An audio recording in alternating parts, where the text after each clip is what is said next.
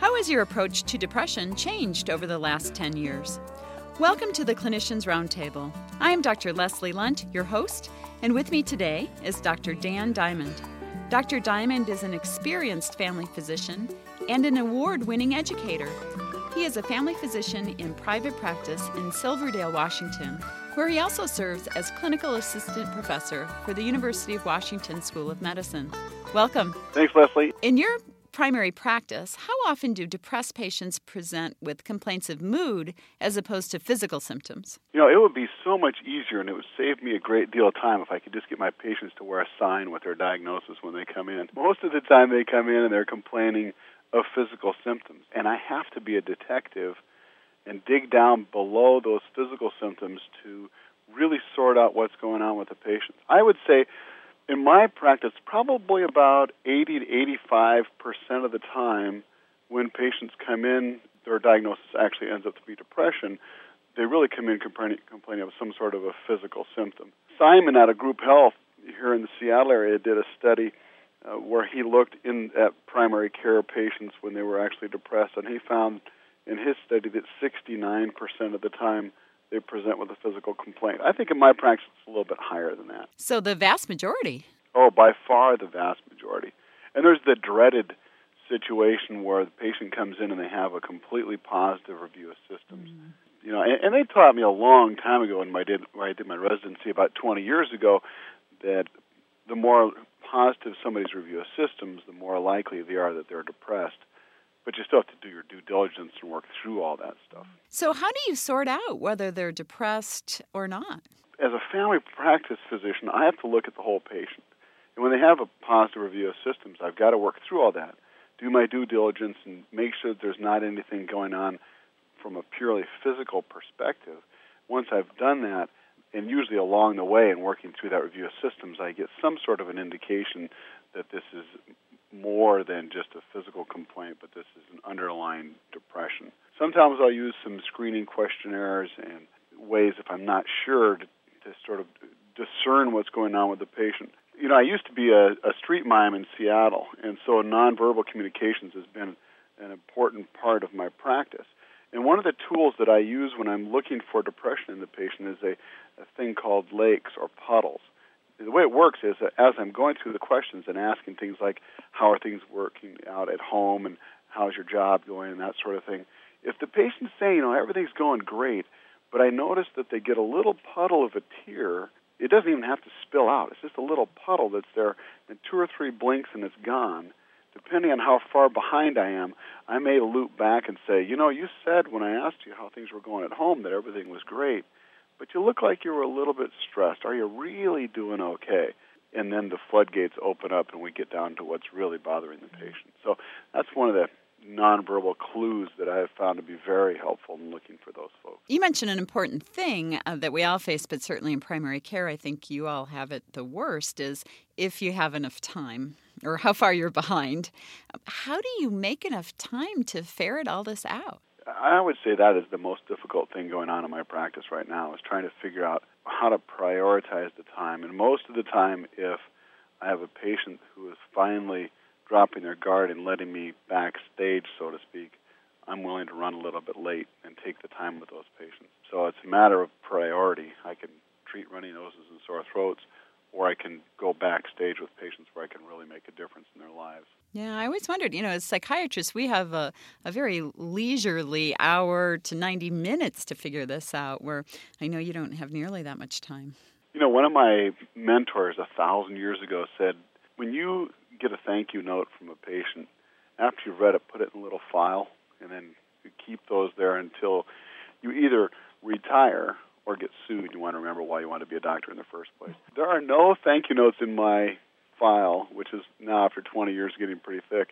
There are no thank you notes in there that say, thanks for controlling my blood pressure, or thanks for getting my A1C to goal, you rock, you're an amazing doctor. But I have a bunch of thank you notes in there that say things like, thanks for giving me my life back, or thanks for helping my husband or my wife. I didn't think there was any hope for us or for my spouse. You made a big difference.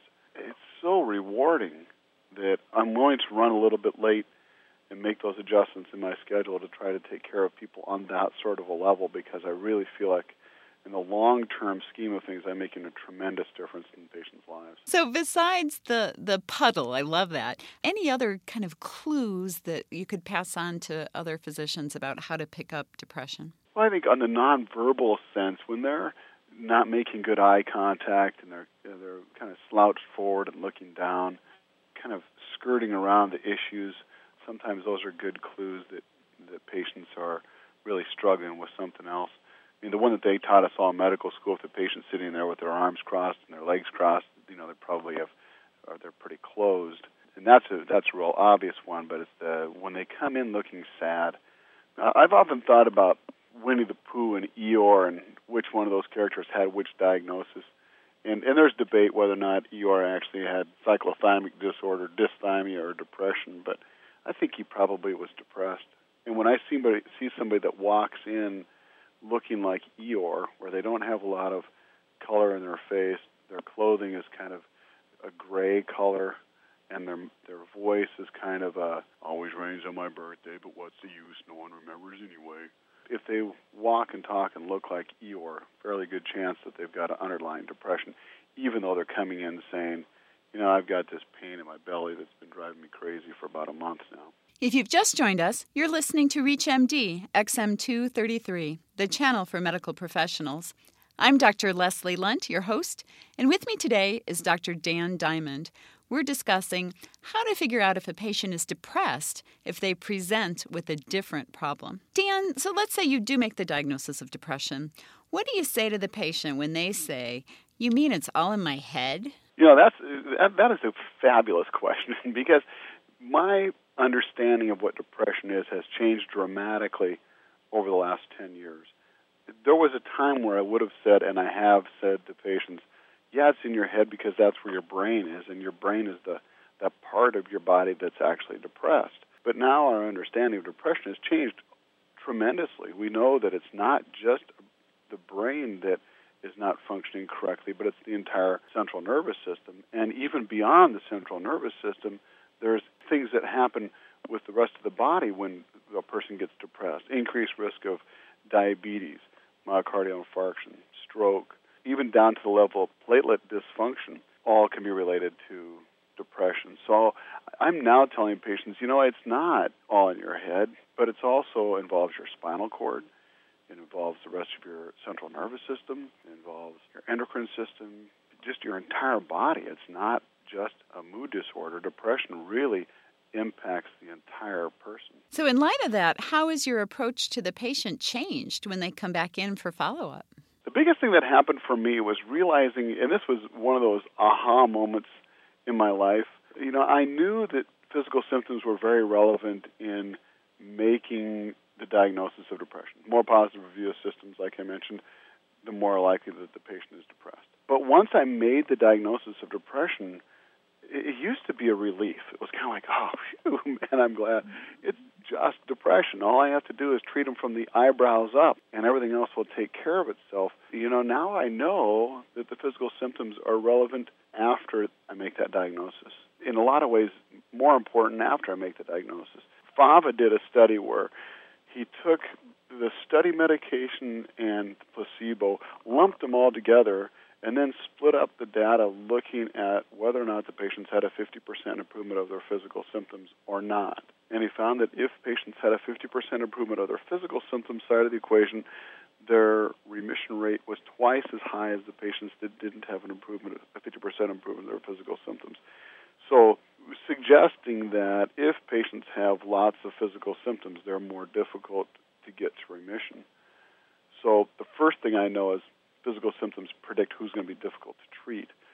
But perhaps even more importantly, when I look at Paykel's study, which actually was very concerning to me, he showed that if people have residual symptoms and you're treating them for depression, they don't get all the way well, their relapse rate is 76% versus 25% relapse rate if they get all the way well. Mm-hmm. So remission is the goal, but the remission needs to take care of all those residual symptoms. In that arm that had 76% relapse rate, 94% of those folks had persistent physical symptoms. To me, that's huge. But yet I wasn't even asking my patients about the physical symptoms, and they weren't telling me. And I think the reason they weren't telling me is that I just got done telling them at the previous visit that the depression was all in their head. It was just a brain problem, and it had nothing to do with their physical symptoms. And so the patients had dismissed their symptoms as being irrelevant as well. Greco published a study showing that the most difficult part to get well are the physical symptoms. It's very easy to improve somebody's mood. We have a lot of options, and that responds most quickly. But when we really get down to the nitty-gritty, improving the physical symptom side of the equation, whether it's pain or fatigue, we really have to be vigilant. So I would guess the short answer to my long answer would be I've got a new question now that I ask people when they come in for follow-up. And I found this in Sierra Leone on the west coast of Africa. They greet each other in Sierra Leone by saying, "How the body, man?" And they answer back, "Oh, the body, fine. So when I have my patients coming in for a follow-up on their depression, I ask them, how you doing from the eyebrows down? How's your body? I'm not done until you're all the way well. So how do you set the expectations for the patient? I try to work with my patients from the very get-go, from the day that I make the diagnosis and explain to them about depression, that what I want to do is get you all the way well. And that means all the way well from the eyebrows up and all the way well from the eyebrows down. If I don't get you all the way well, you're 3 times more likely to relapse. So how are we going to get you there? Well, medications is part of it.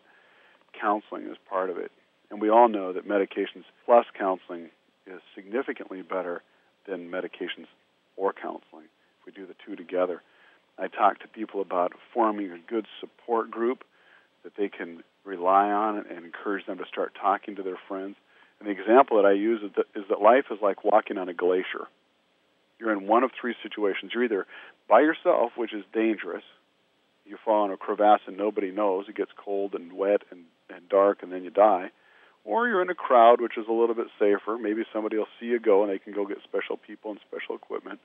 The best scenario of all is to be roped up with a group of people. And that's inconvenient because you have to wear the harness, and it causes chafing. And if the people on the rope fall, you have to go to work. And if you fall, God forbid, then they know. And so it's embarrassing, but it's safer. So getting together with a group of people once a week, meeting them for breakfast and having a support group is very helpful. So medications, counseling, support group, I try to get them exercising, and then we also discuss some of the spiritual aspects of depression as well. I want to thank our guest today, Dr. Dan Diamond. We have been discussing the evolving treatment of depression. I am Dr. Leslie Lunt. You've been listening to the Clinicians Roundtable on ReachMD XM233, the channel for medical professionals. For comments and questions, send your emails to xm@reachmd.com. Thank you for listening.